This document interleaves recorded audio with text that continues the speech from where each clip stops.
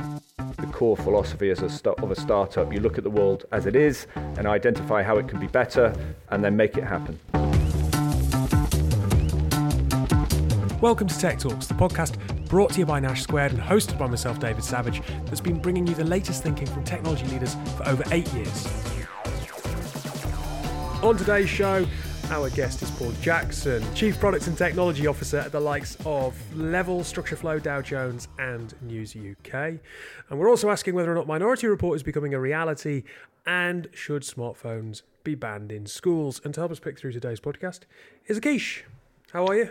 I'm very well. How are you? Lunchtime on Wednesday. What you had for your lunch? It is lunchtime. Do you know what? I've actually had a earlier a brunch. So a brunch? A late on a breakfast. work day? Yeah, late breakfast, early lunch. So had a. Did you get up in a bit of a hurry or something? No, I didn't. I just don't really fancy eating anything in the morning, to be honest. I don't really have breakfast. So yeah, just had a bit of a brunch. Very nice. That was it. Yeah. I would assume you've seen Minority Report. I have seen Minority Report. Correct. Yeah. Yeah, you know the bit where there's someone's eyeballs are scanned and it's used to identify them, and then they get lots of like adverts and retail stuff directed at them. Members of the public are now being invited to have their eyeballs scanned by a silver orb as part of a cryptocurrency project that aims to use biometric verification to distinguish humans from AI systems. Which I think is probably the way things are going at the moment. Like, and also quite terrifying. Yeah. I mean, don't get me wrong. Come and get your eyeball scanned, just so we can work out that it's not an AI marble or a robot, and it's actually a person. So yeah, it's WorldCoin. It's being launched by the CEO of ChatGPT developer OpenAI, so Sam Altman. And the scheme will distinguish between verified humans and AI. People signing up to the WorldCoin scheme via an app this week will receive a Genius grant of 25 tokens, which is the equivalent of 40 quid. Now, look, they say that this is, about privacy and, it'll prove that you're a unique and real person. I'm not sure for the price of 40 quid that I want my eyeballs scanned and given my identity over to a company who are obviously they're doing interesting things in the world of AI, but I don't know. I'm not a Luddite, but I'm a bit hesitant. Yeah, I would be if I'm completely honest. Up until don't get me wrong, I'm not really into crypto, and I've been quite vocal about that in the past on here. But I think. Yeah, it's not really one for me, to be honest, because where's that information going? And don't get me wrong, I mean, I'm no high fly, individual whereby, my sort of eye scan can unlock buildings in the White House and rooms in bloody 10 Downing Street. Yeah, exactly. So it's not like anything can happen with it, but it's just a bit intrusive, really. It's not for me. That it's a bit odd. But what I would be keen on monitoring it, because I am sure that this coin will suddenly, it will be absolutely in demand. WorldCoin, yeah, and I reckon it's going to, cause some serious waves in the old crypto market. Well, let's see. We're talking about it again in 3 months' time. We'll have to refer back to this moment of you being prescient. Yeah, correct. Once again. Anyway. To two people who are mugging it, to someone who actually knows what they're talking about, we'll introduce our guest, Paul Jackson. As I said, Chief Product and Technology Officer at a number of different companies. This interview is going to be exploring the health of the startup sector. Is it being constricted? As well as the appeal of the early stage business. So today I'm joined by Paul Jackson. Paul, you are a Chief Product and Technology Officer, have been in a number of different organisations now. Director of Products at Dow Jones. You've been at StructureFlow, and then most recently, founder and Chief Product and Technology Officer at Level. So thank you for taking some time and joining us. It's great to be here. Look, our industry is a fairly broad church. Where do you fall into it? What's your speciality in terms of sectors and experience? Sure. So I am a product manager by trade. I've been in software and what they used to call digital all of my professional career. I started out in the early days of, I remember, version 1 of .com, formerly known as .bomb. And at that point, I was a usability researcher and very early stage user experience designer when those terms were very new and unfamiliar to most. And I graduated through a number of years as a user experience consultant and also working for agencies who at the time, between sort of 2000 and 2010, were doing a lot of the digital work in the UK before startups really took over. I was a practicing user experience researcher and designer for a number of years, and I got my first chance to jump into product when I moved to News UK around about 2010. I had been aware of product management as a discipline, having been to South by Southwest, the infamous and extremely large convention in Austin, Texas, every year where all digital folk come together, and quite a lot of products that we now know and love were actually launched. Probably foremost amongst them, Twitter, was launched at South by Southwest in about 2005, I think, 2006. And so I'd met product managers there and knew that's where I wanted to go, but was waiting for my opportunity. And I got the opportunity to become product manager for the Times mobile app around 2010. So seized the opportunity with both hands. Since then, I've been in product for the remaining 14 odd years of my career, and I've moved up through various levels from head of product management for the Times and Sunday Times, director of product for a number of new ventures at Dow Jones, so a media big company focus. And then since then I've been mainly working in venture, so back to early stage 0 to 1 startups. I worked with venture companies that really were looking for founders who were non-technical. So when everybody was doing startups around 2015, 2016, a lot of people were coming out of conventional and established industries and professions and doing startups. So in the UK, that was predominantly people from financial services, people from the legal industry, some people from the healthcare industry and doctors. And of course, they had the idea and the market and the vision, but they didn't have the technology expertise. So we would work with them to provide both the team and product and technology knowledge and expertise, help them build their MVP, their V1, their V2, get them out of the gate and up and running, and then step away and move on to the next idea or the next venture. So I did that for a number of years with very early stage founders. StructureFlow was and is a legal tech SaaS that I started, and then since then Level has probably been the most the largest or most significant fintech that I've been involved with. Just out of interest, what's been the most enjoyable period in that? Because there's so many different experiences, and I imagine different challenges and all interesting in their own right, but where did you feel most at home? I think for me, the early stage has a unique appeal because it is so creative. I think I thrive most in areas where there's very little structure and little precedent and the most amount of agency. So I've noticed from hiring people to StructureFlow and Level, some of them came from very large companies like Microsoft.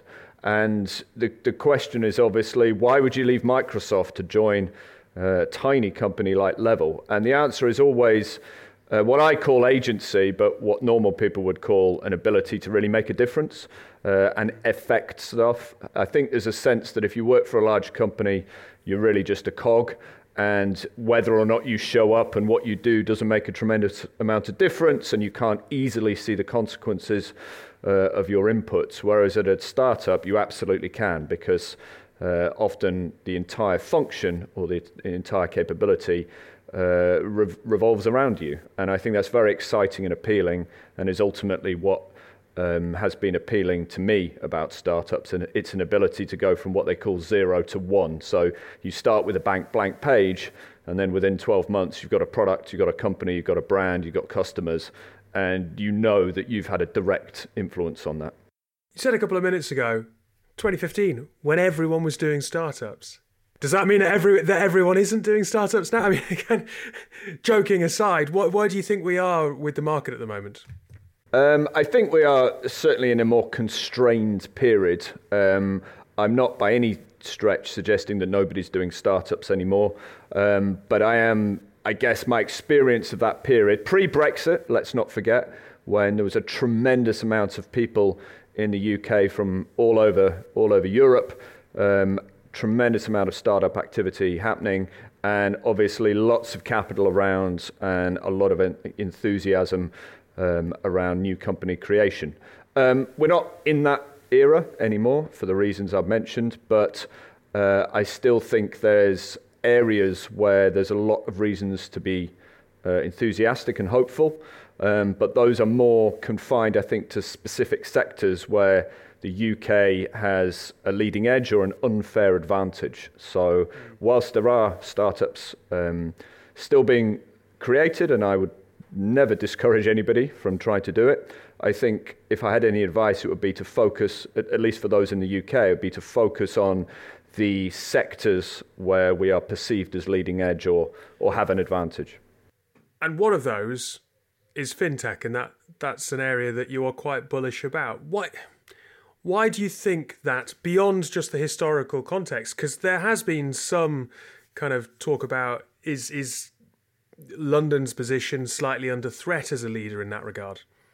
Yes, I think there are still structural advantages that the UK has, which aren't easily replaced or imitated elsewhere, that still persist. So our payments infrastructure, our open banking or our embrace of open banking of what was then PSD2 and will soon be PSD3, European regulation, and obviously our very buoyant financial services sector mean that we do still have a leading edge in terms of what you can do with payments and things like embedded finance.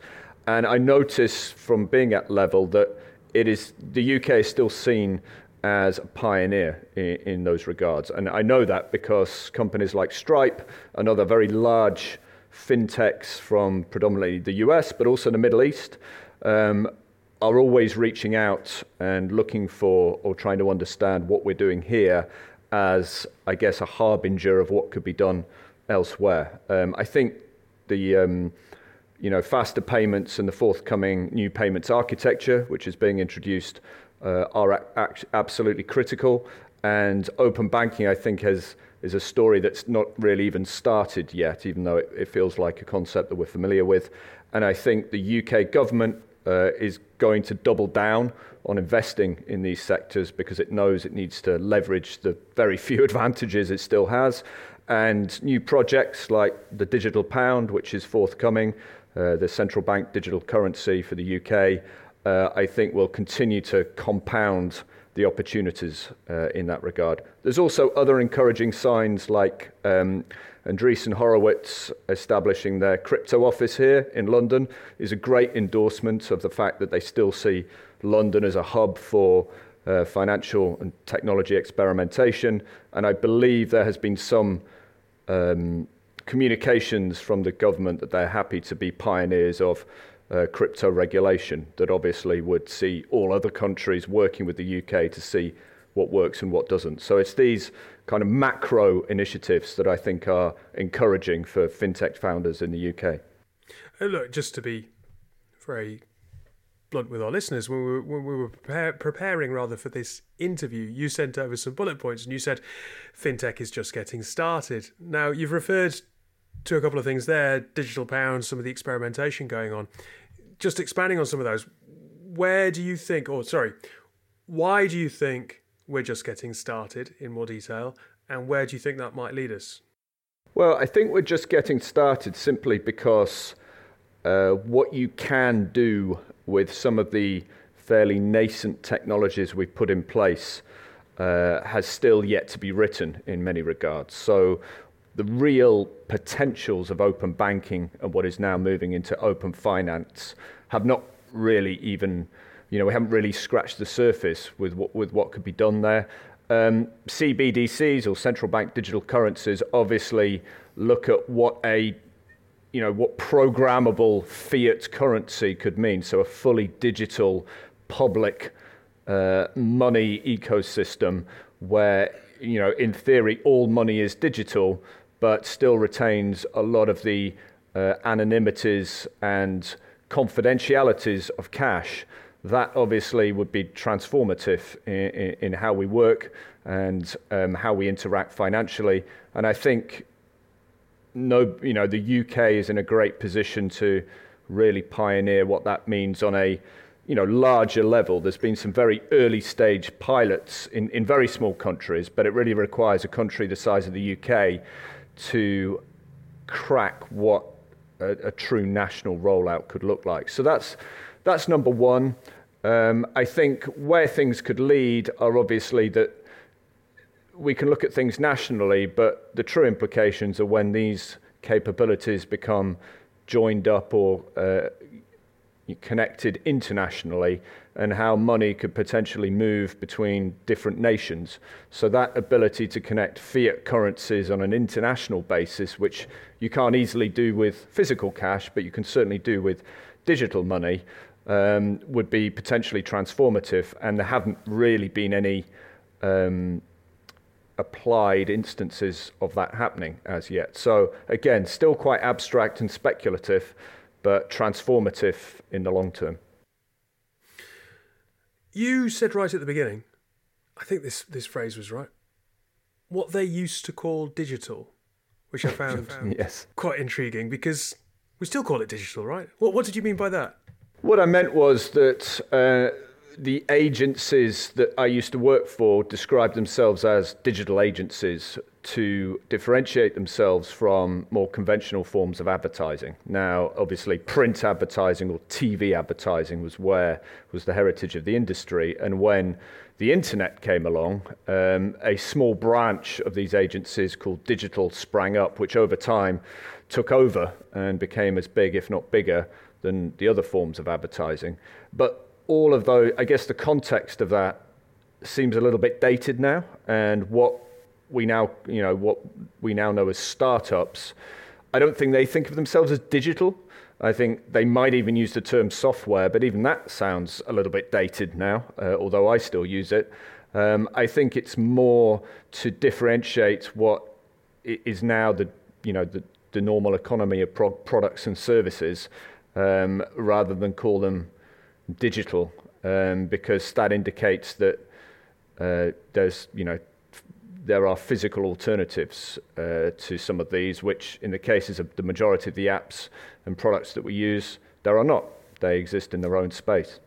It highlights the changing trends and fluidity of the sector, and especially where startups are concerned.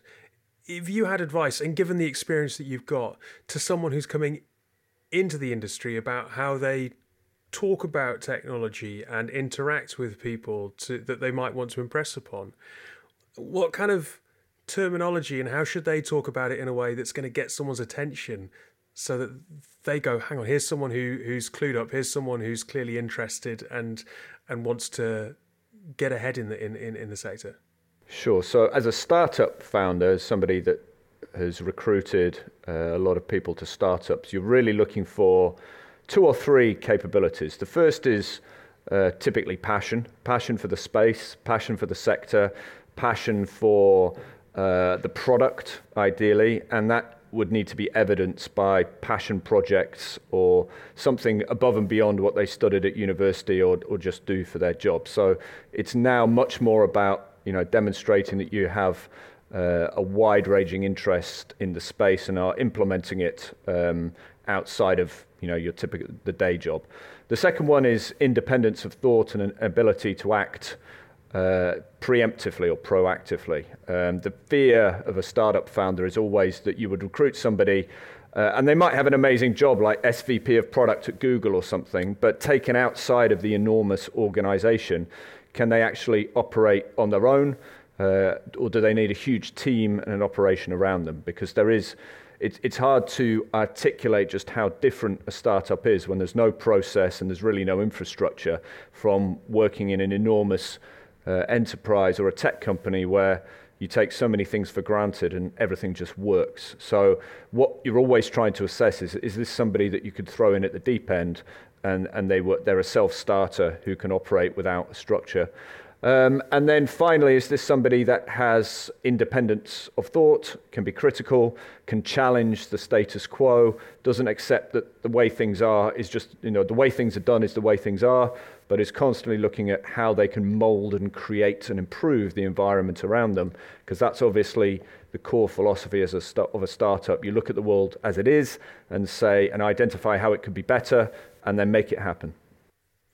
And look, just as a last question, you talked about the fact that the startup sector in particular is perhaps slightly more constricted now due to economic conditions and some other kind of political kind of situations, I suppose. And you've talked about how different the sector is than perhaps working in a corporate. But why would you espouse working in startups? Aside, I suppose, from agency, which you've already touched on, what is there about the sector that you think people should be excited about? Well, obviously the core startup dream that we've all grown up with that came out of Silicon Valley is obviously that you can start a company early and then achieve an exit of some sort, be it through acquisition or through IPO, and become very wealthy in a shorter period of time than if you'd worked for 30 years trying to achieve it. And that is definitely a key part of the dream. The second part is obviously that you have the opportunity to create and build something that makes a material difference in the world. And that can be part of your legacy that you leave behind, that there is a product, a service, a capability, or a utility that didn't exist and now does, and it's thanks to your endeavors. So added to agency, these are the three key compelling reasons I would say to join a startup, and the weighting or prioritization of those is obviously dependent on the individual. The one thing I would say, because I think we've all been a little bit, not deluded, but I suppose taken in by the dream and the capabilities of a startup. They've been very sexy for a period of time. The one thing I would say is they're not for everyone, and everybody should be honest about what their priorities are and their preferences are in terms of working and in terms of what they want to achieve long term. I have learnt that outside of Silicon Valley, achieving exits or liquidity events is much less predictable and much less probable than it is in Silicon Valley, where big tech companies tend to be very acquisitive and effectively acquire a lot of the small startups in their ecosystem. We don't have that here, so the options to achieve an exit are much more limited, and therefore your ability to actually realize the value may have been created is certainly not as likely as we might have been led to believe. And also, it's working in an environment where there is no structure. It is quite chaotic, and to be honest, there's very little or very few checks and balances on the individuals that work inside these companies. Means that the overall quality of the experience may be less than if you're working at some of these excellent public companies that have a lot of regulation and obviously can attract excellent people. Would lead you to believe. So if you don't mind chaos and you're prepared to accept that maybe not every founder is a brilliant manager or a brilliant operator or even a brilliant communicator, then there's obviously a lot of benefit for you. Look, it's been a pleasure to speak to you this morning. Thank you for giving up some time and sharing your thoughts. Thank you very much for having me. Okay, so if you were to join a startup agency, the ability to be creative and to make a difference, I imagine that would be what attracted you to a startup. Anything else that would kind of appeal? The percentage of equity I could potentially get. That would be something that I'm very keen about. That is the dream. But also, do you know what? I weirdly enough, right? I mean, if any of my bosses listen to this, I'm not looking to leave, just for the record. But if I was, I don't want to be pulled into a meeting. We heard you on this podcast. Is there anything we need to be made aware about? But if I was to leave, then I definitely think a startup with a bit more of a purpose. Not just a startup that is another. Yeah. No offense to the likes of Monzo, Revolut, payment firms, like, or point of sale type things. Yeah, fine, cool, get it. But something a bit cooler, with a bit more of a purpose. And if that purpose is from either a sustainability or a diversity slant, then yeah, that's what would really attract me, to be honest, because I think that's massive at the moment, and those initiatives can only be driven if they are backed by businesses, and businesses that are being backed by, a load of funding. Yeah, absolutely. No matter what the government might think, I think most people really care about the fact that the world seems to be on fire right now. So, anyway, not to get political, Akish, should smartphones be banned in schools? Teenagers with cell phones, American clearly, don't learn and use them to hide or hide them under their desks. It's a daily chore to walk around classrooms trying to collect them, especially when they said they don't have them and put them in their pockets. This was something that I picked up in The Guardian, obviously, about people suggesting that they should crank up restrictions, and teachers are lobbying to basically ban phones in schools, because whilst there is a benefit to learning, pupils' behaviour and attention spans seem to be falling. It's, I didn't know people still did that, because that's what I used to do when I was at school. It was the texting under the table. Everything okay there, Akish? Yeah, just scratching my leg, so all the. Right, so here's something where actually old technology has a slight edge over new technology.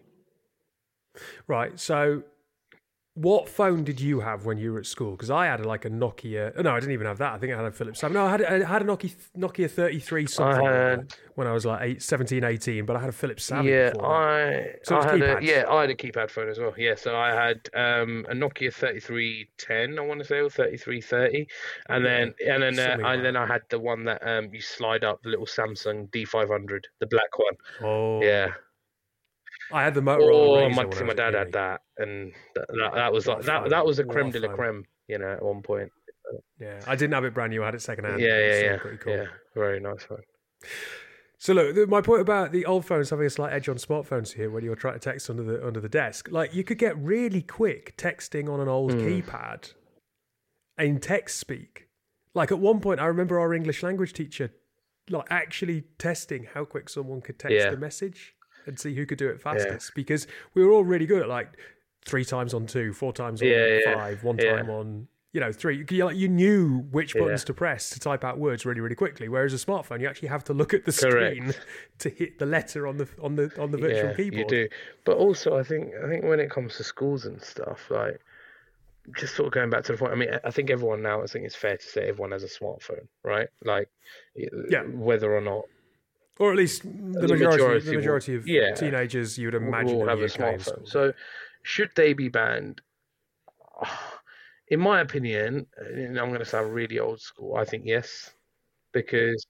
No, I agree. In the classroom, because I just don't think there is no need to be in the classroom and be distracted. And if we are, and again, it takes you back to that age-old argument, right? And I'm sure there's probably some sort of conference, some sort of event happening this week or next week in London or in a big city around the world where they're talking about children and access to STEM and access to,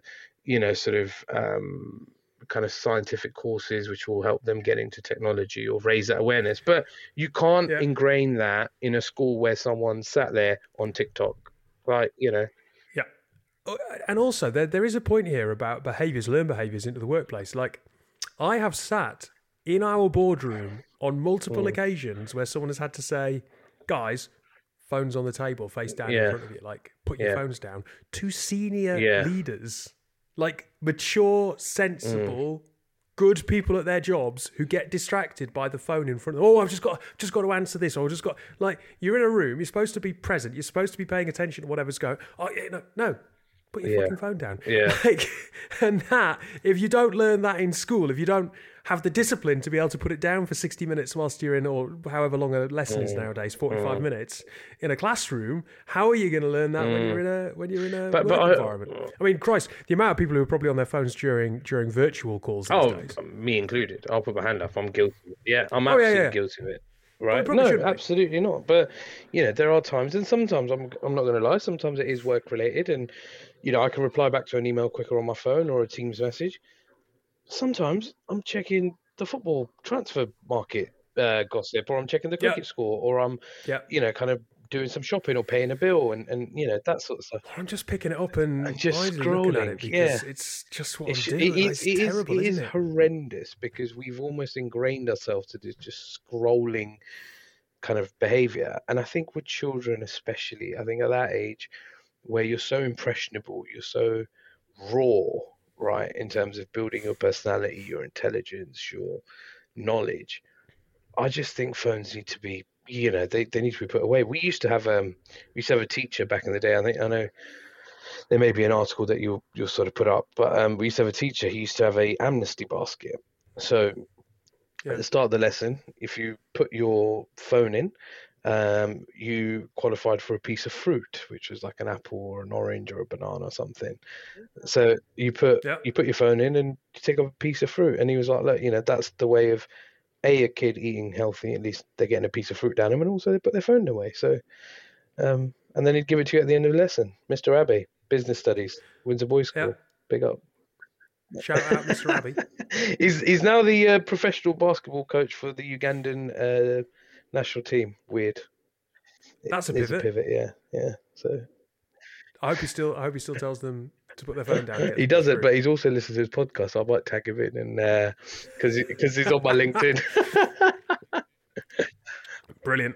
There was one point as well that was made here because the article talks about kind of like how phones can be useful in some certain contexts, but there is a teacher who talks about the fact that concerns about phones in the classroom around equity and practicality. You can't plan lessons around smartphone use because you have to make sure everyone has one, that it's charged up, that there's data available. Like, let's not forget, just because you've got a smartphone doesn't necessarily mean you've got data.